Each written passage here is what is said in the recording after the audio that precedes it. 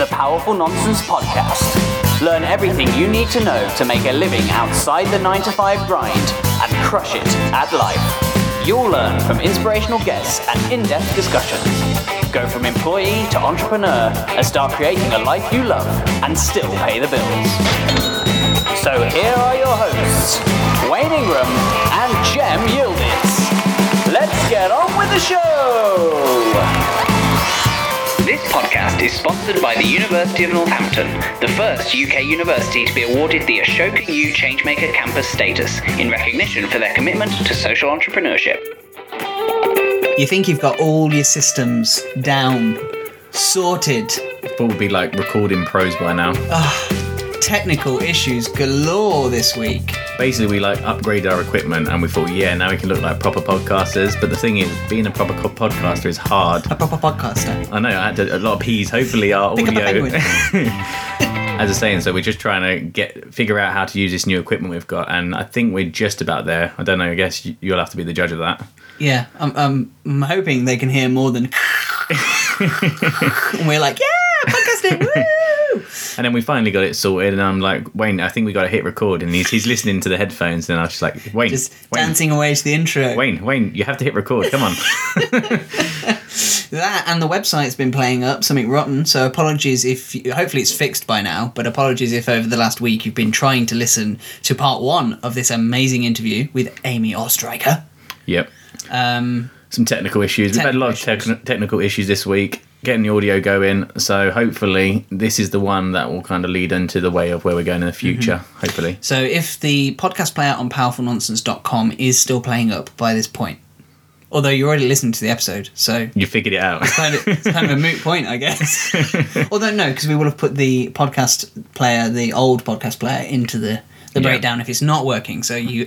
This episode's fine, but for the backlog of episodes, if you do want to check them out, we advise you go via iTunes or Stitcher for now, and keep an eye out on our social media to see if the website's up and running as normal. The website's still there, but you can't listen to all the episodes via the website at the moment, which is annoying. But with any luck, it'll all be sorted by the time this episode goes out. So this week we've got part 2 with Amy, and I think it's going to be another cracker. Yes, cracker. Yeah, in this part, because last week was very much about her story, her amazing story, might I add, whereas this half is much more about being a creative and what being a creative means. Tapping back into your creativity. Tapping back into your creativity, whether or not we are born creatives, or whether or not we can learn to be creative, and all that sort of stuff. So, great cracker of a part 2 of an interview coming up right now with Amy Ostreicher. People are so caught up on that end result of this is going to be a drawing of this, whereas actually a lot of the artists, like professional quote-unquote artists, will say, oh, I just start drawing, I don't know what I'm going to draw, I just go with the flow and it turns into something as I'm going. And I think that says a lot for the creative process in general. It's actually about that starting with that baby step, as you say, and moving forward. But exactly how you described that, making art, isn't that the same thing that we have to do in life? Like, oh my God, what am I going to do if something goes wrong? I was in the studio yesterday, actually, and I was painting something, and, I always eat when I'm in the art studio, which I probably shouldn't. And anyway, I was actually having chicken soup, and I spilled the entire soup all the way down my painting, and it was this beautiful figure, and I made this huge smear down it, and I was really upset, but then I'm like, what am I going to do about this?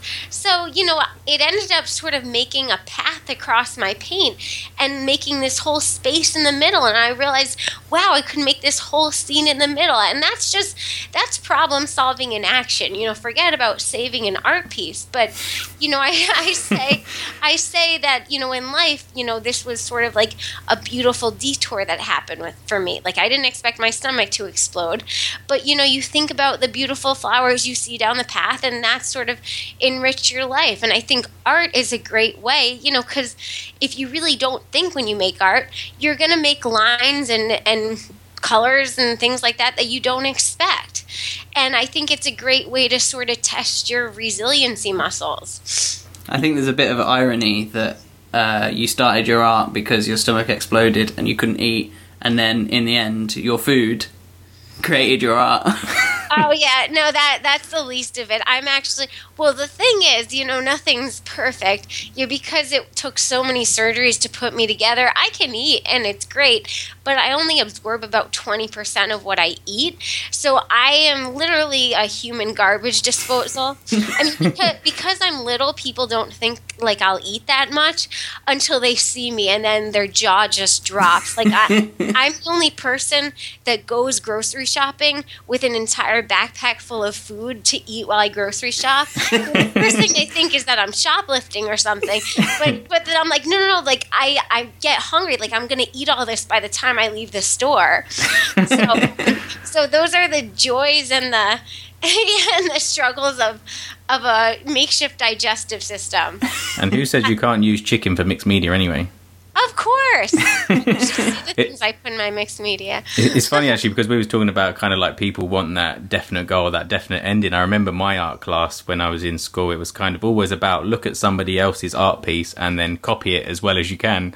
And I always found that kind of weird that they kind of, in an art class, they basically want you to copy great people's art as if that's going to kind of lead you to become an artist yourself. Right. I mean, I think it's great to be like inspired by artists. Like, actually an artist that's really inspired me, since I started art not knowing anything about it. Now all I want to do is learn about it. But, Matisse, who he's known for all these amazing cutout collages, like of the body and these in these piercing blue kind of cutouts. And he's so known for that. But, I didn't realize till I really started learning, he only did that in the last decade of his life because, he made all these beautiful paintings and sculptures. And then he was diagnosed with abdominal cancer. He was bedbound, but he still wanted to create. So he actually had, he painted just lots and lots of blue canvas paper, or his assistants did, and then he just cut up shapes in it from his bed and just arranged it, and those were the last 10 years of his life, and that was, some of his most beautiful stuff. So, it's amazing, seeing some other artists' inspiration. It's funny, though, because I'm taking an art education class, and we're supposed to talk about the kids' art and just say, not, tell me about what this painting is of or anything like that. But okay, so is there anything you'd like to tell me about it? Don't point things out, but okay, what would you like to tell me about this painting? I think it's great to just sort of stay away from comparison of not even other artists, but just of things. I hate the classes that are okay, paint this tree. It's I'd rather just keep it open-ended. I think that's sort of the fun part of art. Mm-hmm. So I want to really delve into the whole not being able to eat for 6 of the last 10 years. Mm-hmm. Because I think that's... I still cannot get my head around how you couldn't eat or drink, for that matter. Yeah. Mm-hmm. Well, let me explain that a bit. I think it was even harder this way. My first bite of food after all this was actually 3 years later, on my 21st birthday, actually, at a doctor's appointment. The hard part was that, I would get used to eating, and all of a sudden, I develop a fistula, which is, when a wound doesn't, heal correctly, or, because of all my surgical scars, sometimes they form little pathways, and basically a fistula is an opening in the body where there shouldn't be. And so what would drive me crazy is the doctors, who didn't really understand the psychology behind hunger, they would say, okay, as long as this fistula is here, just stop eating and drinking until it heals. It was nothing, and they wouldn't understand that I was still psychologically hungry because, they'd say, well, you'll be on IV food, and that's 3,000 calories a day, so you shouldn't be hungry. So I'd literally, at 4:30, I'd be having lunch, and then I'd have this doctor's appointment, and then at 5 o'clock, I'd have to tell myself, okay, now for an indefinite amount of time, I'll just stop eating and drinking. And that took tremendous discipline, and sometimes that would be for months and years.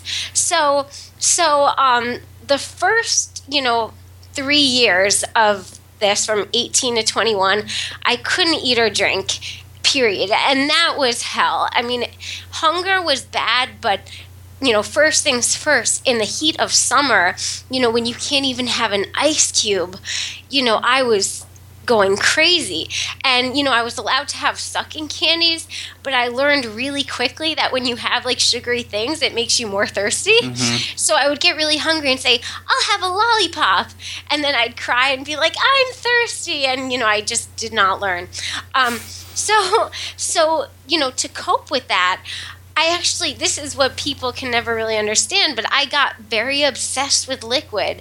I'd sort of hoard all these drink containers and just lock myself in my room with my sink, just pouring like water from, a baby bottle to a flask and just back and forth, just to feel that. I think it's because I was so preoccupied with food that if I didn't at least acknowledge it, I would really go crazy. And, I wanted to get one of those little toddler, water tables, those play tables. But my mom wasn't so keen on that.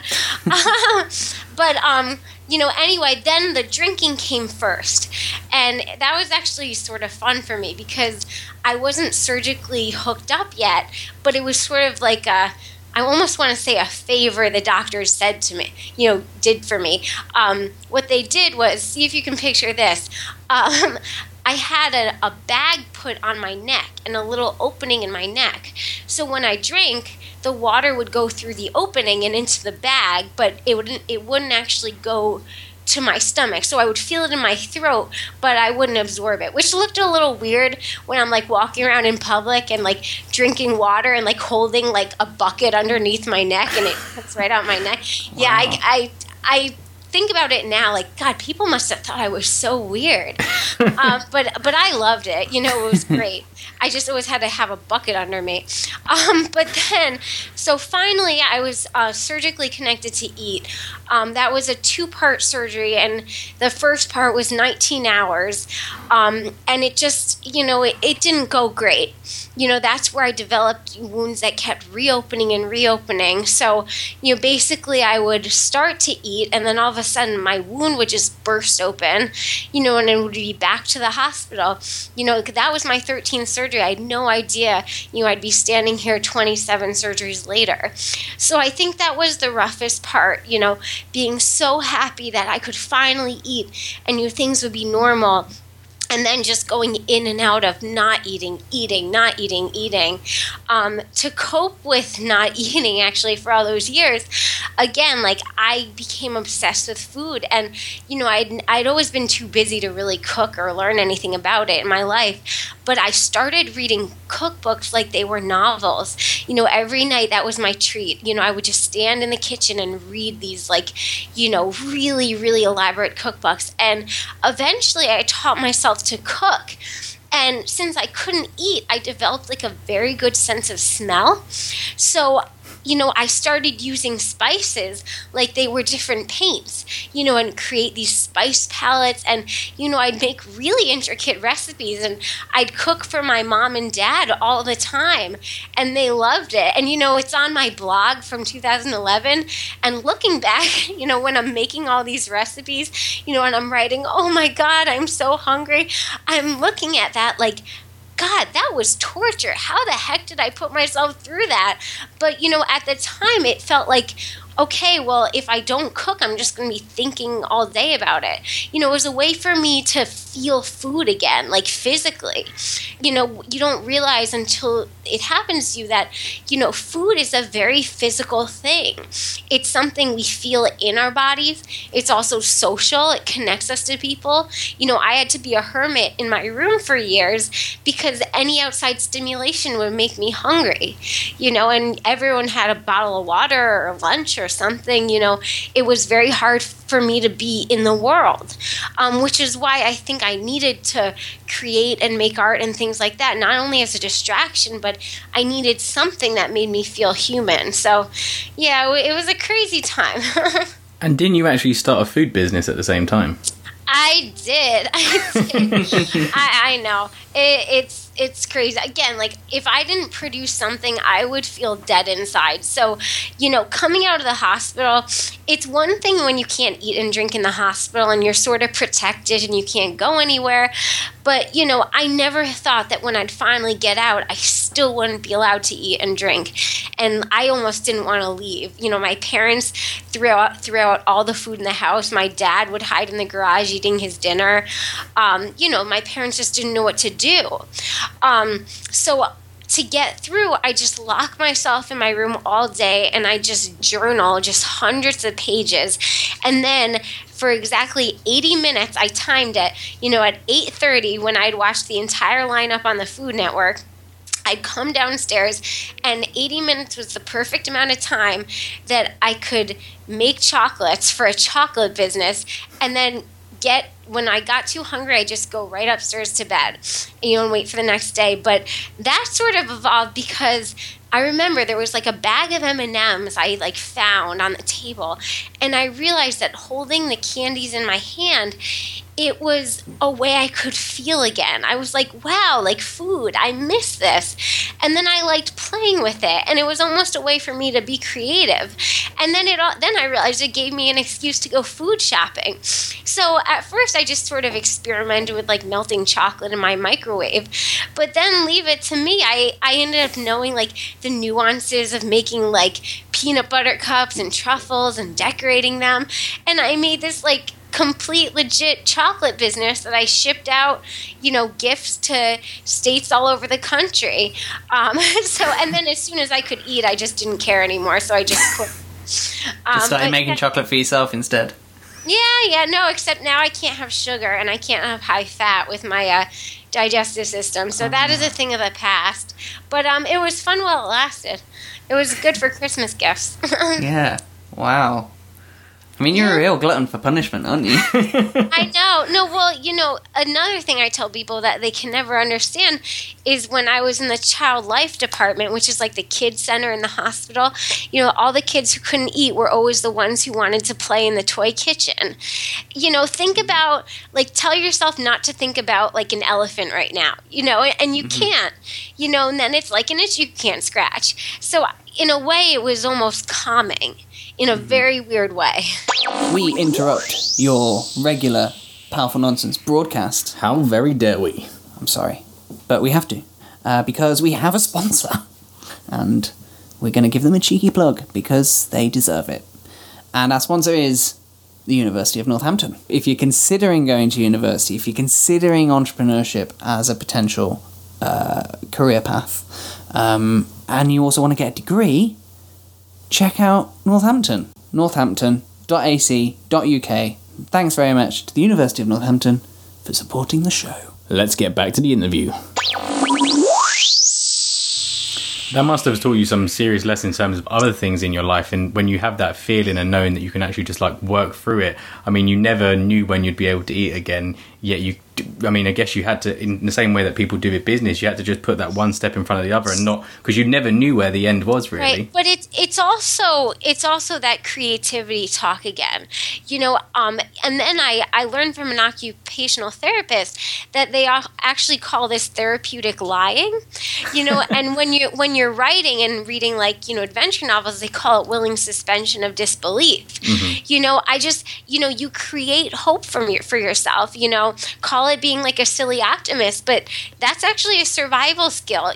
I bought a big chalkboard during that time, and I'd make a big countdown with, every week saying 7 days, till I can eat, 6 days, 5 days. And I just redid that calendar. When I got to 0, I'm like, oh, next week, I just do that countdown every time because, that little bit gives you hope. It's like when you're doing personal training and the guy tells you have 12 reps and then he's like, oh, 4 more. If you ever knew I was doing 16, you'd be like, no, I can't. So I think it's a survival skill, even more than just achieving your dreams. It's also something you have to do to get through things. And did you find, from a psychological level, with the whole being, when you were told, okay, yeah, you can now finally eat, and then kind of thinking it was over, to then, a week or two later finding out that you you can't eat again. Like, that must have been so horrible psychologically. And it was frustrating too, because, like I mentioned, some doctors understood, but, if you just looked at it scientifically and said, well, you're on TPN, which is the IV food, like, why are you hungry? They didn't really understand that, wow, you've just had this huge, you've realized how great it is to be eating again, and you're planning dinner already, and all of a sudden it's not just, oh, stop eating tonight, or for a week, it's just stop eating till things get better. And for one of the times is actually on my blog, which I didn't expect to happen.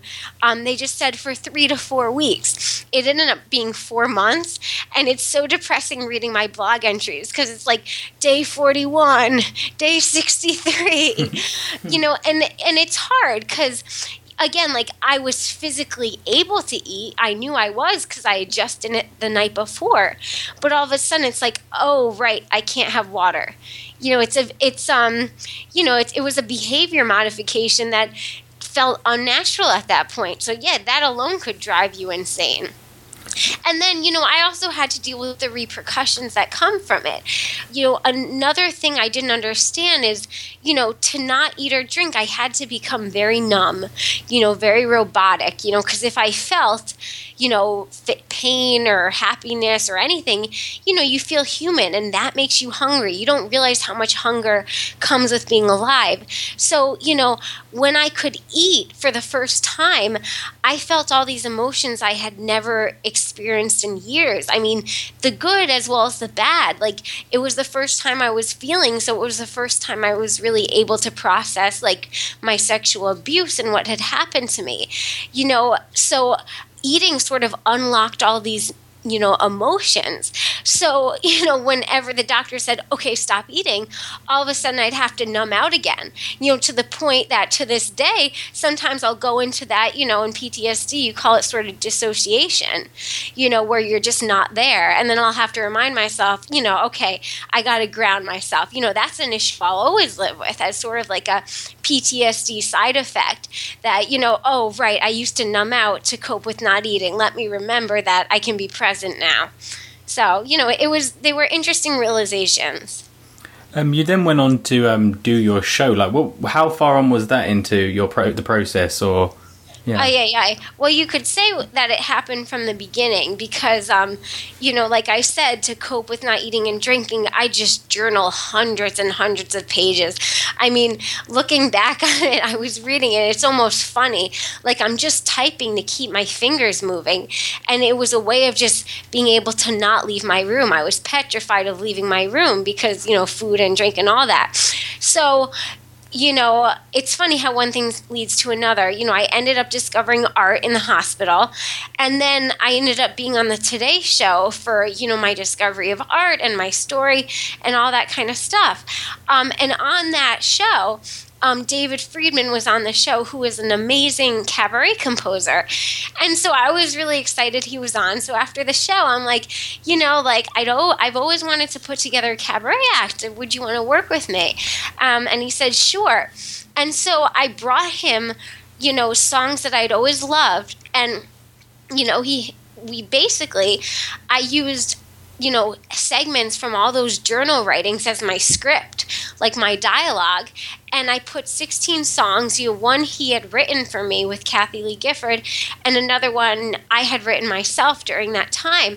And it ended up being, first a cabaret act, and then I ended up on my own really turning that into a piece of solo theater that I called Gutless and Grateful, which was sort of my story, even the sexual abuse and everything, in like a 70-minute musical, believe it or not, comedy. And so that took 2 years to put together. I did that in New York in 2012, and it was the first time, besides the art where you're just sort of expressing these things, it was the first time I was talking about these things. And you don't realize how different it is to share your story in that way. First of all, I hadn't shared it with anyone. And then I finally choose to do it, but to a crowd of New York theater critics and strangers, which was a big risk for me. But what I didn't expect was people would be so inspired by it. when you're going through something, I don't think you realize how terrible things are because, you're the one going through it. But for me, that showed me sort of the power of sharing our stories, that it's a way for us to not only feel connected, but it makes us feel like, it makes us feel stronger, that we're not the only one that has been through something before. And after doing that, that sort of inspired the next sort of portion of my life right now, which is, going around the country and doing my show and leading workshops about, sharing our stories, because, I realized that, by hearing other people's stories, that gave me hope. So I'm hoping by sharing my story, I can hopefully, inspire someone that was in my position. I mean, a lot of people as well might be thinking, well, my story is probably never going to be like Amy's. Hers is like amazing what's gone on and what she's managed to get through. What would you say to someone who kind of says, well, I haven't got nothing like that to talk about? What would you say to them? Right. So that's something that, come up a lot, because my story is just weird. You say, my stomach's low to the top of the OR. Oh, okay, that's a little weird. So after my show, people would come up to me and they would almost like apologize for being touched by it. Like, I haven't been through anything like you have been, but, I had this little thing in my life and you sort of helped me get through. And it almost felt like they were asking for permission to heal. Like they didn't really, they hadn't been through something monumental. And that always felt funny to me, because I really feel like, there's a great Viktor Frankl quote, who was a Holocaust survivor, and he said, suffering is relative. He compares it to, the proportion of gas that expands in like a closed container. So, what I went through is traumatic in my life because, it's my experience, but something, a breakup or a sprained ankle or any, unexpected detour in someone else's life, is just as traumatic to them. And I don't think it's what happens to us that sort of, tells us whether it's worthy enough to heal. I think what's important is how we choose to deal with it. With anything, going back to what you said, that, there are people in life that sort of take circumstances and maybe, they don't know what to do about it, or it sort of makes them give up.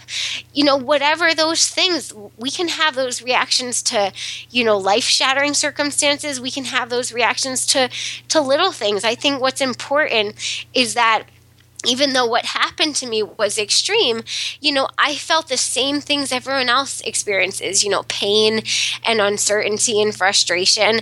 And so I just want to share how I coped with things because it helped me. And I think those skills can help other people too. One thing, when I was coming out of my coma, I didn't even know where to start. And my mom read me the autobiography of the Central Park jogger, who had a terrible story, that, was jogging in Central Park and, she was raped and she woke up with all these medical terrible things. And, I remember hearing that story in a coma, and I was so just mad at what happened to me that I was hearing that and I was thinking, yeah, right, I'm never going to get better. I see her story, but, that's never going to happen to me. I'm always going to be stuck like this. But in the back of my head, it sort of gave me a little hope, like subconscious hope, even if I didn't want to admit it. And I think we sort of reserve hope in the back of our heads.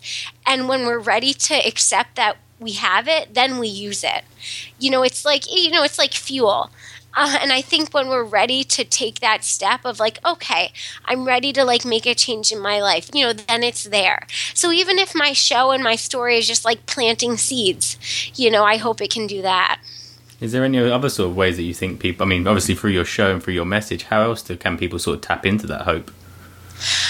I just wrote something about, keeping hope alive, and something that people are always, fascinated with is for my 27th surgery, again, big disaster, blah, blah, blah, huge setback, didn't expect it. I was stuck in the hospital for months, and again, doctors told me I couldn't eat or drink. And this was really the worst because I had just done my show for the first time, like the month before. So that was my way of like, you know, feeling like, oh, I'm on top of the world. I put a message on this, you know, I'm done. And then I got one more surgery and just set me back. So this was awful. And it was really hard for me to keep hope, especially, you know, I lost 30 pounds in the surgery. I didn't look anything like I did on stage, and it was depressing. So after like a few weeks, I didn't know what to do. So I actually took a piece of paper and I made a gratitude list. And I didn't know where to start, so I just first labeled the page like A through Z. And every day, I just made myself, you know, with my mom, I'd make her do it too. I have good parents. They stay with me in the hospital, like everything, please. And, you know, every day we just make our list. And even if they were like sort of stretches. And, you know, eventually we got into the rhythm of it. And it's almost like we were strengthening our gratitude muscles. And once you started thinking of some things, you know, soon other things just started to come naturally. You know, it just took the first letter was the hardest. And, you know, gratitude isn't just like sort of like a fluffy kind of, oh, I'm grateful for.